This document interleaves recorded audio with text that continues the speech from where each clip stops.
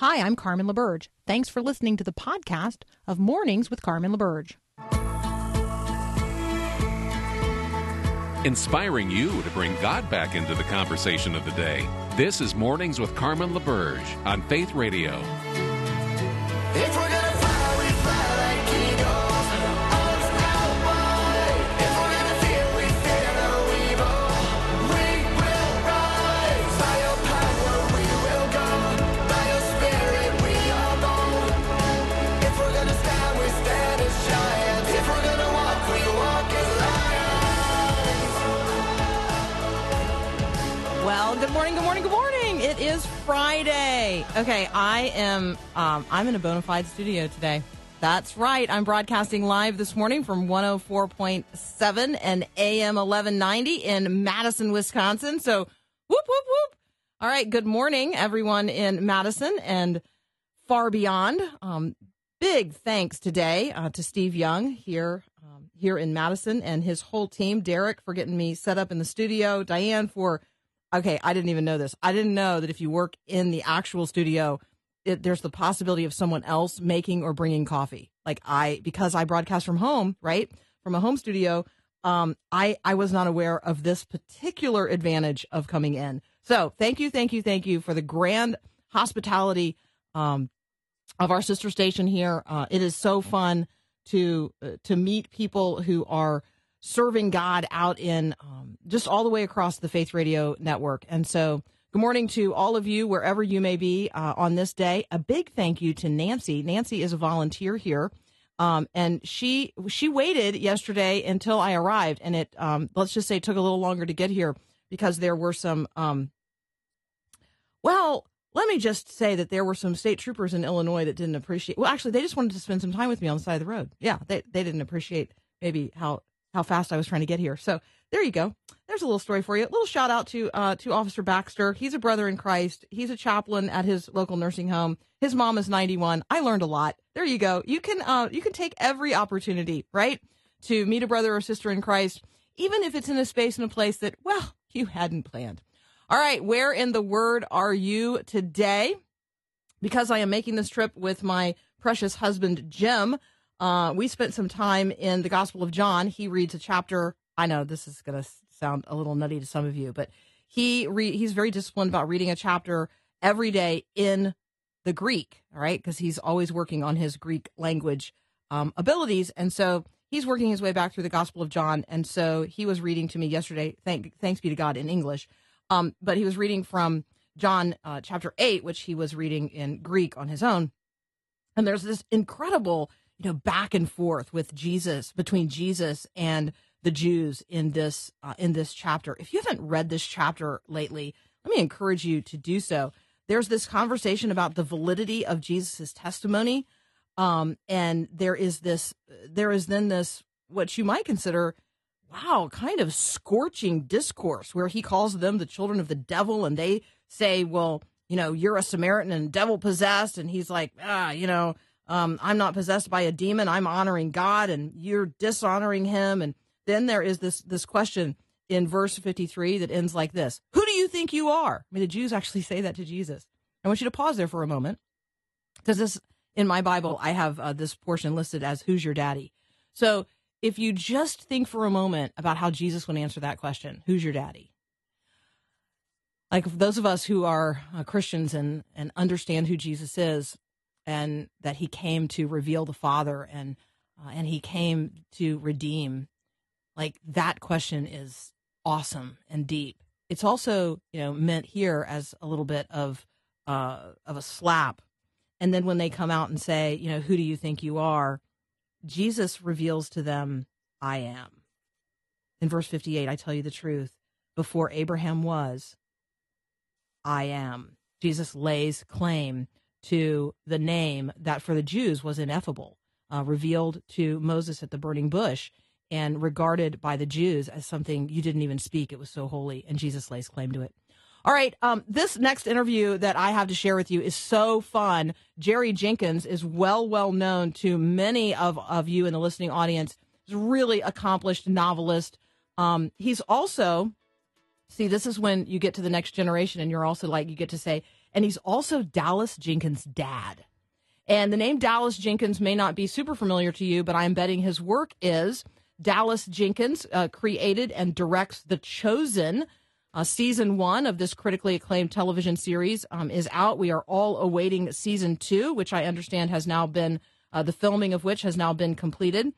And so Dallas and his dad then conceived of this series of novels that would be based on the critically acclaimed television series, The Chosen. Well, the first of those novels is now out. So I get to share with you a conversation that I had with Jerry Jenkins about his novel, The Chosen, Book 1, I Have Called You by Name. You're listening to Mornings with Carmen. We'll be right back.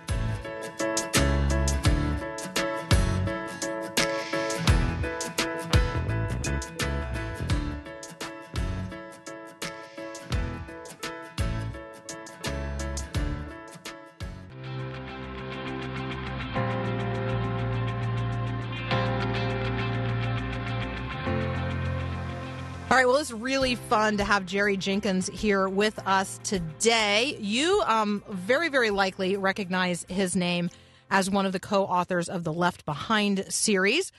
He has been writing books just in an ongoing way since then. Lots of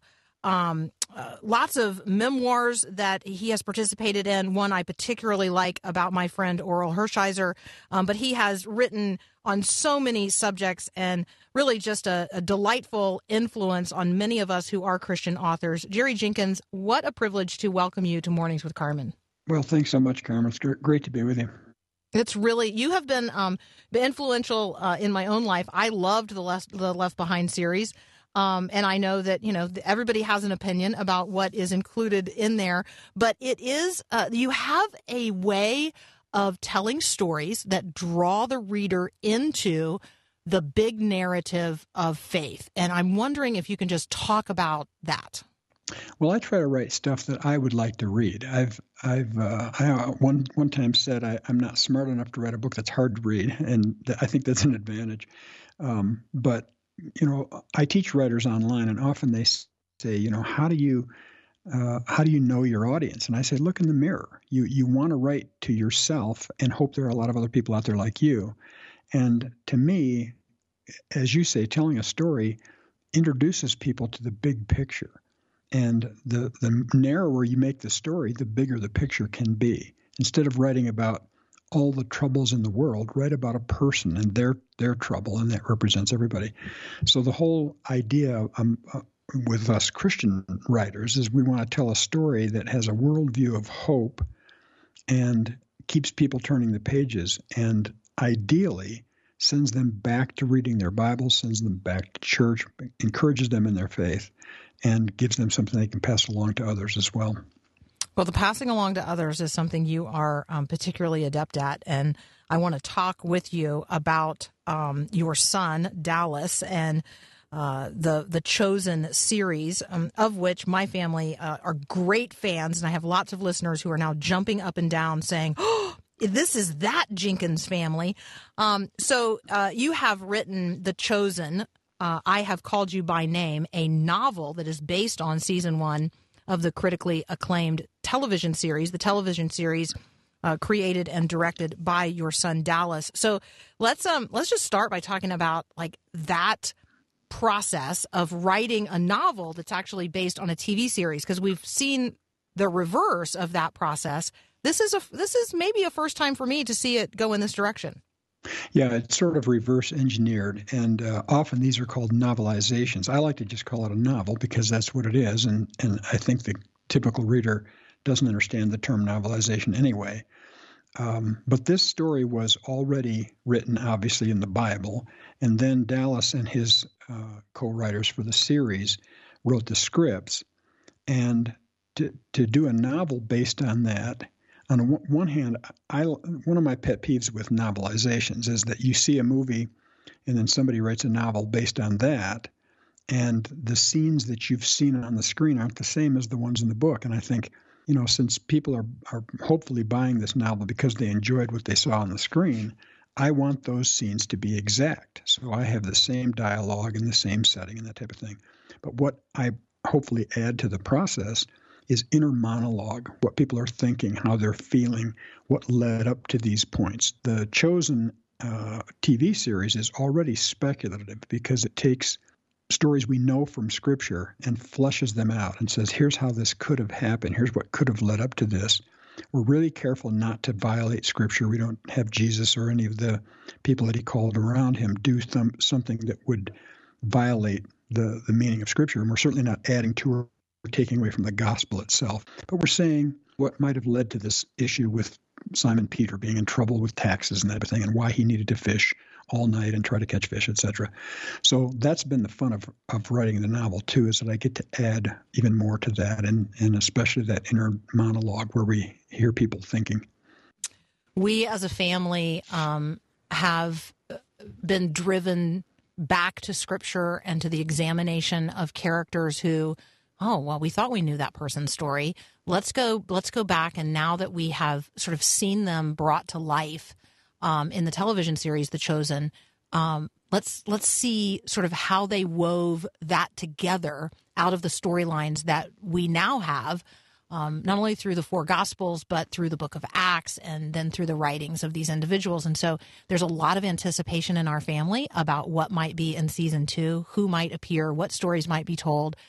We have fallen in love with Nicodemus, and there's a lot of cheering and rooting for him in terms of members of our family who are younger and maybe don't know the Scriptures as well as my husband and I do, and we're just sort of waiting, like allowing them to discover some things about these characters along the way. It is this delightful journey, and I just want to affirm that to you as you affirm Dallas in this ongoing production. So, for folks who are listening, if by any chance you're not familiar with The Chosen, the television series, let me be sure to indicate to you how much my family loves it and how much I commend it to you. We're talking today with Jerry Jenkins, author of The Chosen.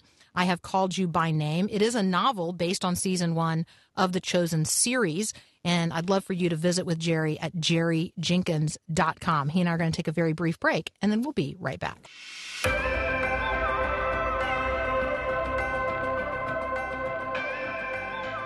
Rejoining my conversation with Jerry Jenkins, we're talking today about The Chosen novels. I have book 1 in my hand, The Chosen. I Have Called You by Name. Jerry, my family and many others are anxiously anticipating season 2 of The Chosen.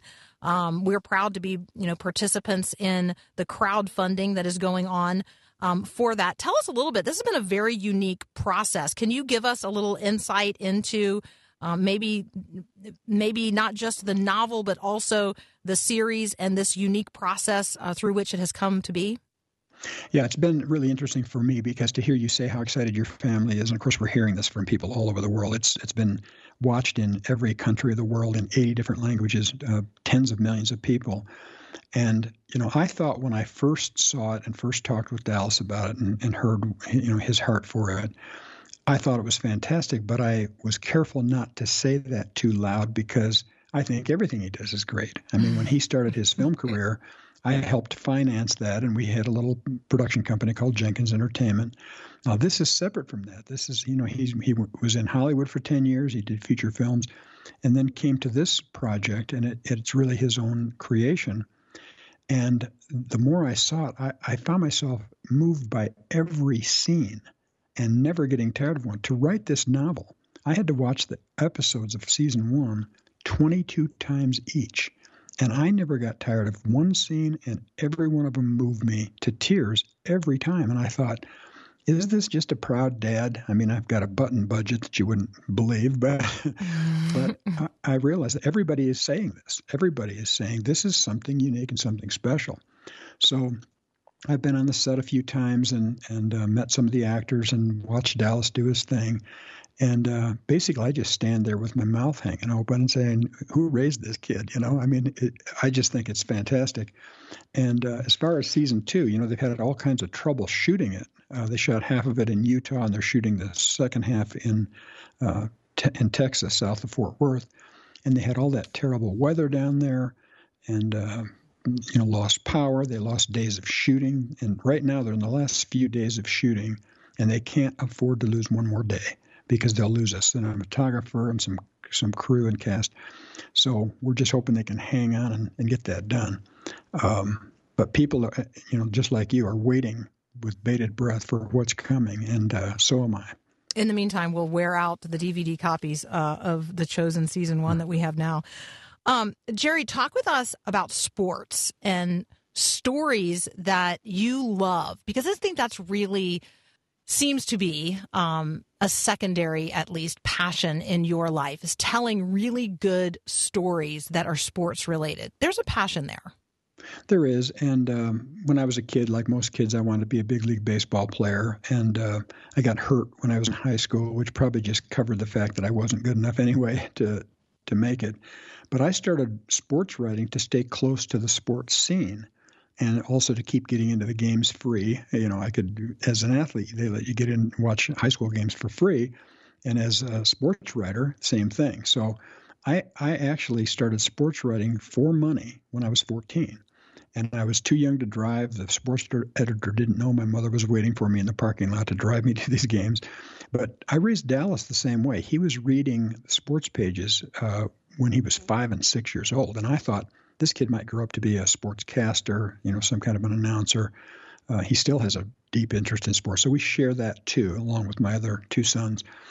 But I have been lucky enough to be able to keep a hand in the sports world, and I've done several biographies of famous athletes. In fact, the joke used to be that I only wrote, as told to, autobiographies by people who made the Hall of Fame. And so I would say to people, if you want to make the Hall of Fame, let me write your story. But usually it came the other direction. But I've done books with Hank Aaron and Walter Payton and, as you mentioned, Oral Hershiser, Nolan Ryan, Mike Singletary, Joe Gibbs, people like that. And so it's really been fun. And you're right, the story is the central part of it. You can't just regurgitate someone's life story. You want to really get in there and tell what they felt, what was happening during the big game or the championship or the election to the Hall of Fame. So it's really been fun and rewarding. So one of the things that that John says in his gospel is that if everything that Jesus ever said or did were written down, the world would not be big enough to contain all the books that must be written. I suspect that is true when you are writing anyone's life story.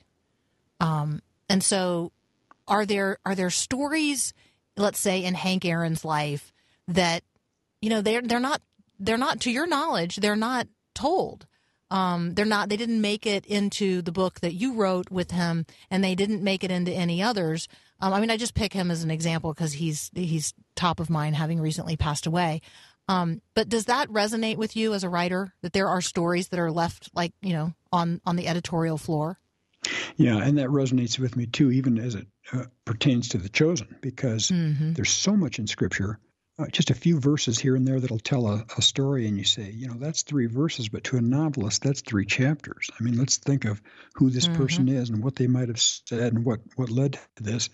And people are already saying, when you finish 7 seasons of The Chosen, they're asking Dallas, are you going to go on to Acts? Is there going to be more stories of maybe the Apostle Paul, or is it going to be more stories of Peter? And he's thinking, just let me get through what I'm doing now. It seems like there's an unlimited resource there.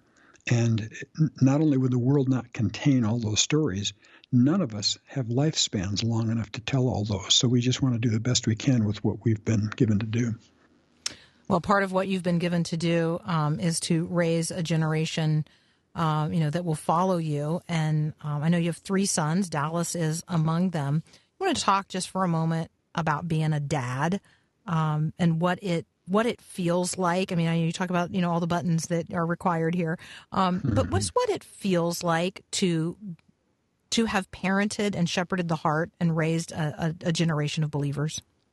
Yeah, it really has been rewarding. And I made a commitment years ago, even before Dallas is our eldest, and before he was born, I was working for a Christian publishing company, and I was interviewing people for stories for Sunday school papers.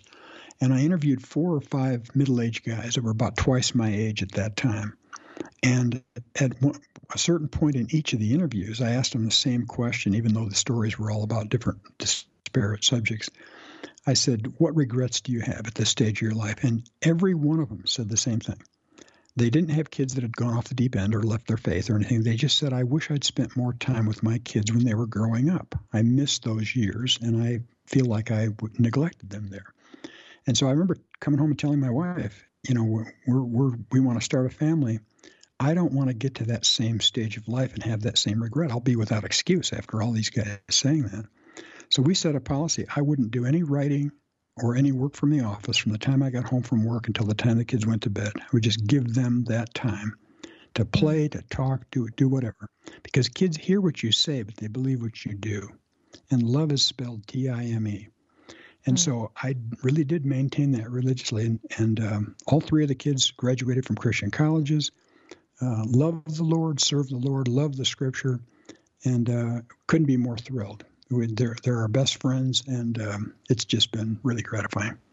That is such a joy. That is such a joy. Thank you for being willing to share those personal notes with us as well. Jerry Jenkins is the author. The Chosen, Book 1, I Have Called You by Name, is the novel based on season 1 of the critically acclaimed television series. You can find Jerry at jerryjenkins.com. Follow him on Facebook and Twitter, Jerry B. Jenkins. Jerry, thank you so much for joining us today on Mornings with Carmen. Thank you, Carmen. I really enjoyed being with you. Likewise. We'll be right back.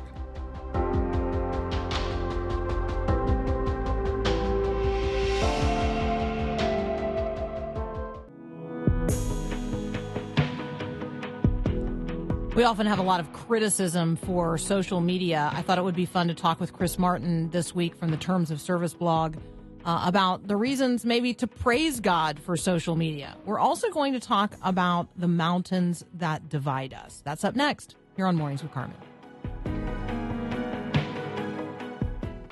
If you have a teenager living in your household, you know what I mean by this one word, drama. Yep, drama comes with adolescence. Hi, I'm Mark Gregston with Parenting Today's Teens.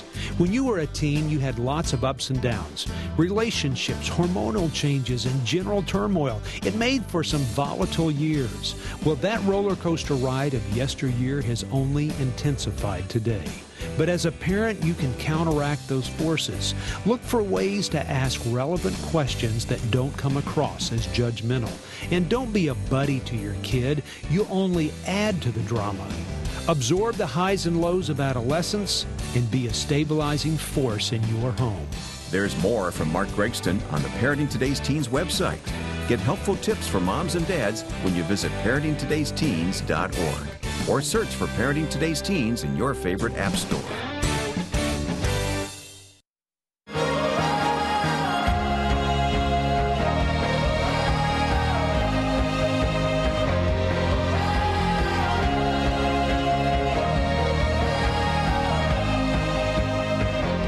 So Chris Martin is thinking about all the things that, frankly, worry us and capture our attention, but we don't sit down long enough to apply Christian thought to. So that is what you're going to find at the Terms of Service with Chris Martin. You're going to find reflections, Christian reflections on internet culture, social media trends, and other topics. And Chris does a really good job bringing the Christian worldview to bear. Chris, welcome back. Hey, thanks for having me again. Absolutely. So I want to talk about the brand new post, the Friday post, 3 reasons to praise God for social media. I think we spend an awful lot of time complaining about, condemning social media, even though we use it all the time. So talk with us about this perspective, reasons to praise God for social media. Sure. Yeah, so I spend most of my professional writing through my newsletter and the book I just wrote is all about the ways social media is changing us, often for the worse. And the reason that I focus so much on that is not because I like living under a rain cloud all the time, or I like being a negative person or anything like that, but because I think one of the things we ignore the most about our relationship with social media are the often undetectable or just difficult to detect ways that it's changing how we think about ourselves, how we think about what's beautiful, what we think is worthy of our attention or worthwhile for our time. So I am super concerned about those things. But I can I write about those difficult topics, and I guess you could brand them negative topics, so much that it is easy to become cynical in an unhealthy way. And every once in a while, as a sort of palate cleanser through my newsletter, through my writing, I like to write a more positive piece about how social media is changing us for the better, or how it's provided helpful tools or opportunities for us. And so this week, for the post that just went out a couple minutes ago, I wrote 3 reasons to praise God for social media. I'm reading John Piper's new book right now called Providence, which is like an 800 page like tome on how God works through everything in the world. And it's a super good book. And it's really reignited my joy to just kind of see God in everything, which is part of what led to me wanting to write this. So here are 3 basic reasons I think that we can praise God for social media, despite its many flaws and negative consequences. First, I think social media allows us to see the work of God around the world. I think it's pretty amazing that social media has afforded us the opportunity to see the ways that God is working around the world in places that we don't live. Like for me, sitting here in Nashville, Tennessee, I get to see how God works in Spain or in Indonesia or South Africa. And I only know people personally in Spain. I don't know anyone who's in Indonesia or South Africa, but I still can see posts on social media about, oh, hey, there's this church planted here doing this, or this church that I'm familiar with in the U.S. sent a group of missionaries to Indonesia to do this work. And so it's really cool. I think we should praise God for the opportunity that we have to see him working around the world. That, back in, say, 1970, the only way you were going to hear about how God was working in Spain or Indonesia or South Africa, if you don't live in those places, is by hearing from maybe a missionary who comes back to your church on furlough and reports on what God's doing in those places. Or maybe you have a friend from college or that you grew up with who you're on their mailing list and they send you a letter from time to time from one of those places. But unless you had a personal connection to someone serving around the world, you generally weren't going to, or if you're reading books, I suppose, you're not going to hear what God's doing in Laos or something like that. But now, simply by logging onto social media or the internet more generally, obviously, we get to see how God's working in all these places. And I think that is a worthy thing that we should praise God for, that social media and the internet more broadly has afforded us. Secondly, I think. Hey, can I comment on that one? Of course. Of course. I had one of those experiences yesterday. So yesterday, Josh Irby came back on the program, and he brought with him his friend Slavko Hadšik, and he is a pastor in Bosnia Herzegovina, and it was a delight. Like I would have never known about him. I would have never gotten to meet him. We're now connected on Facebook and Twitter, and. So you're exactly right. I can bear personal testimony to point 1 on your list. Yeah. And I think this one's related. Point 2 is similar. Social media has afforded us the opportunity to connect with like-minded followers of Christ. Mm-hmm. So I was on a podcast the other day, yesterday, my podcast, recording with a guy here in the Nashville area at Nash Severe Weather, who's like, we call him our weather Batman. He's like a normal citizen like you and me who covers the weather on Twitter and helps people stay safe, especially in stormy seasons like we're entering into. And he talked about how he thinks social media is much more helpful as a distribution platform rather than as a communication platform. So it's more helpful as a one-way communication tool maybe than a two-way. And in some ways I agree with him, and in some ways I disagree with him. I think that connecting with other people on social media, for me, has provided some of the best experiences on social media and some of the worst experiences on social media. That some of the lowest lows and like frustrating conversations or anger-inducing conversations, but then also some of the coolest. Like I have real relationships with people offline now that started online through Twitter or other social media platforms, and so. I think that, yeah, of course, we can use social media to hurt people with our words. And the way we should be reminded that using hurtful words to demean people on social media is no less real than using hurtful words in real life to hurt people. And sometimes I think we forget that the internet is just as real as the offline world is. But by the grace of God, and we should praise him for this, we have the opportunity to connect with brothers and sisters in Christ around the country or around the world on social media and encourage each other in all kinds of ways.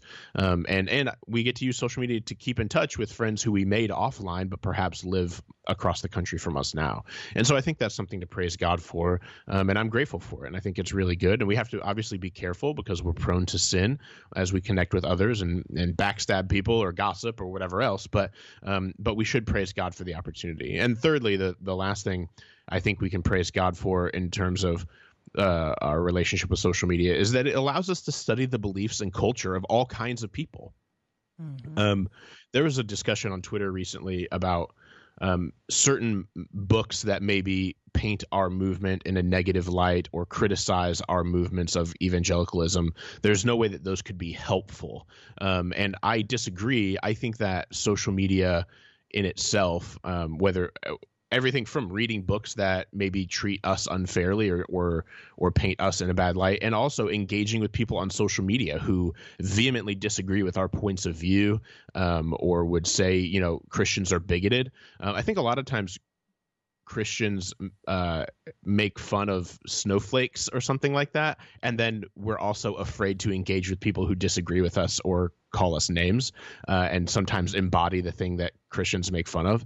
And so I think it's important for Christians to be intellectually honest, and social media affords us the opportunity to learn how different people look at the world in different ways. And engaging with these people doesn't mean we have to buy into what they believe or change how we believe or how we live or anything like that. But what it does, by engaging with people with whom we disagree even about their beliefs or how they think the world should operate, we have the opportunity not only to learn how they view the world, which can help perhaps how we share the gospel with them or how we pray for them, but also it can help us test what we believe.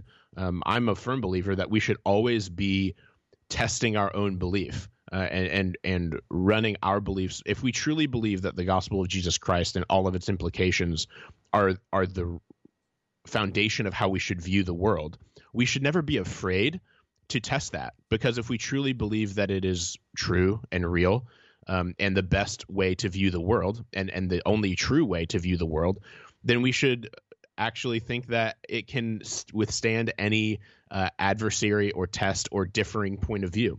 And so social media, I think we should praise God that social media has given us the opportunity to engage with beliefs and worldviews that are unlike our own and unlike those of our church community or our friends around us, to allow us to see how others view the world so that we can better minister to them, but that so we can also grapple with our own beliefs and say, hey, well, what that person said, I don't really buy it, but man, it was compelling. And then kind of research what they think and say, how does that jive with what I think? And then decide, okay, yeah, what I think is still more legitimate, but I understand where they're coming from now, where maybe I didn't before. And I think social media, if we allow it to, can really afford us some really good opportunities to learn and grow, just to see the world in different ways, which can help us grow in our confidence in our own beliefs. Yeah, I really appreciate that. You guys can read the entire post by Chris Martin at his Terms of Service blog. When we come back, I'm going to ask Chris to talk a little bit about the mountains that divide us, and in particular, how humility and surrender are really kind of lost arts, lost practices among us as Christians, and the convicting word that he has read recently about our lack of love for one another. That's up next here on Mornings with Carmen.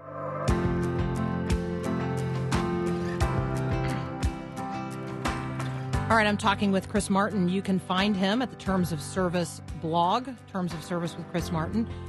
Chris, let's talk about the post from earlier in the week, the mountains that divide us. How might we be letting doctrine separate us from one another as brothers and sisters in Christ?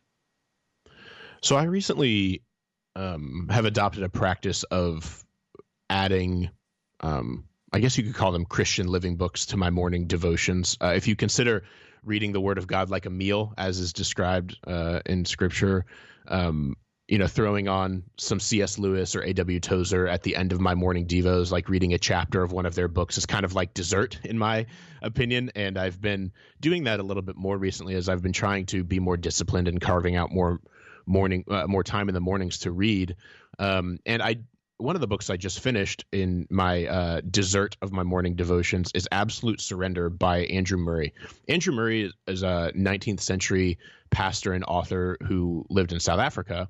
And a lot of people are probably most familiar with his book Humility, which is just a really short book on the importance of the importance of humility and how to be humble. And it's a wonderful book. I wrote in this post from Monday that it's probably the book I've read more than any other book in my life, not because I'm good at being humble, but because it's short, hyper practical, and helpful at developing humility, which I'm not always good at. And so I highly recommend that book. You can get it on Amazon for super cheap, I think. So, but because I loved humility so much, I wanted to read another one of his books called Absolute Surrender, which is also a pretty short little book. And I love the book so much. I was most struck by a chapter called Peter's Repentance, which talks about just that, how Peter repented following his denial of Christ. And it was super powerful and just convicting for my own life. But there was one part in his book on page 31 where he talks about our lack of love for one another. He talks about the fruit of the Spirit is love, and talks just about the importance of love undergirding everything we do. And he writes at one point, he says, think of the church at large. What divisions? Think of the different bodies. Take the question of holiness, the question of cleansing blood. Take the question of the baptism of the Spirit. What differences are caused among dear believers by such questions? That there are differences of opinion does not trouble me. We do not have the same constitution and temperament and mind. But how often hate, bitterness, contempt, separation and unlovingness are caused by the holiest truths of God's word. He goes on to say, and so down the ages, the very dearest truths of God have become mountains that have separated us.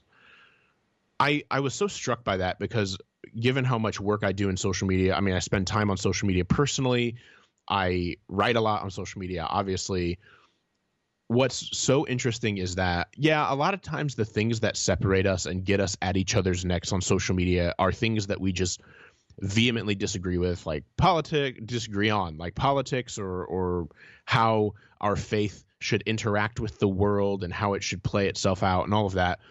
But sometimes too, and unfortunately more oftentimes than not, huge doctrines, these mountainous beliefs of God that should be mountains on which we build camp and spend time in fellowship together, these giant mountains become not places for us to gather together, but mountain ranges that divide continents of believers from one another.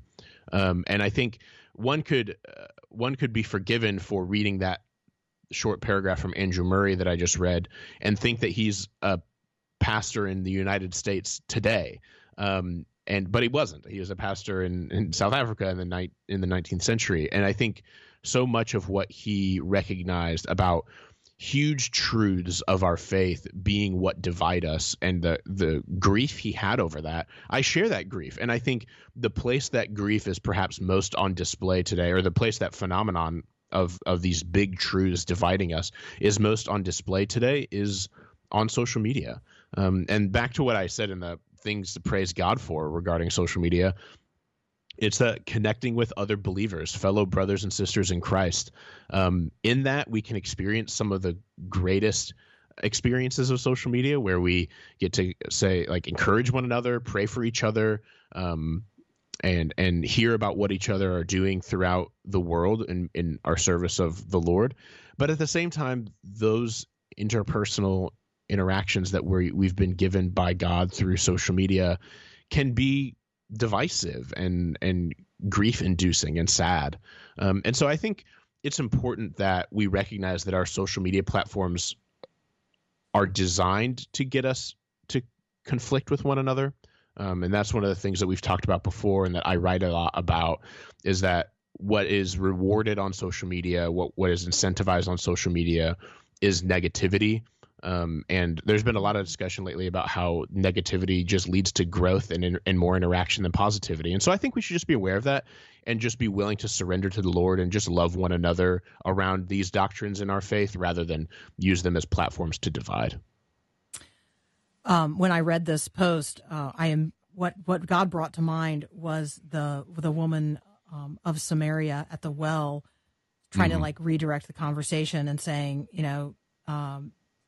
hey, we worship on one mountain and you worship on another mountain, right? That's where Jews say we have to worship in Jerusalem, and Jesus is like, hey, the time's coming when true worship is going to happen in spirit and in truth. And those are the kind of worshipers that the Father seeks. So I appreciated this particular post and wanted to give you the opportunity to lift it up in front of listeners today. Hey, Chris, as always, thanks so much for joining us. Of course. Have a great weekend. Yeah, you too. That's Chris Martin. You can find him at the Terms of Service blog. We got to take one more brief break, and then we'll be right back.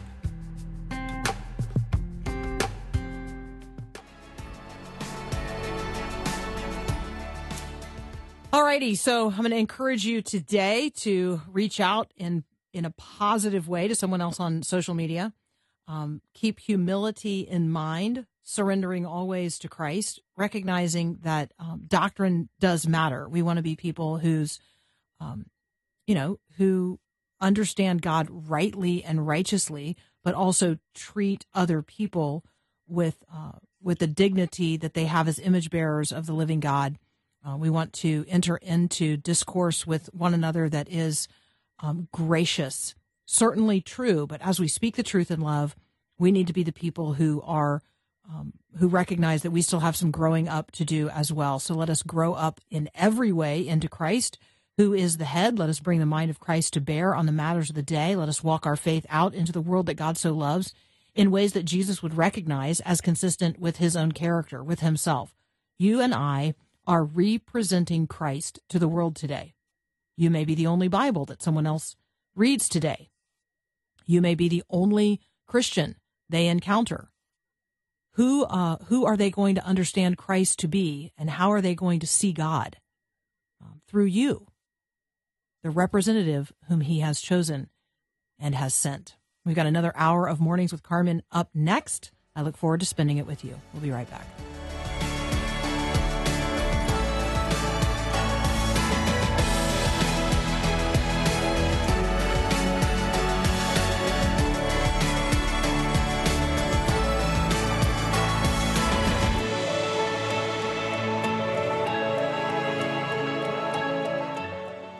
Thanks for listening to this podcast of Mornings with Carmen LaBerge from Faith Radio. If you haven't, you can subscribe to automatically receive the podcast through iTunes or the Google Play Music app. That way, you never miss an episode. It's also available anytime at myfaithradio.com.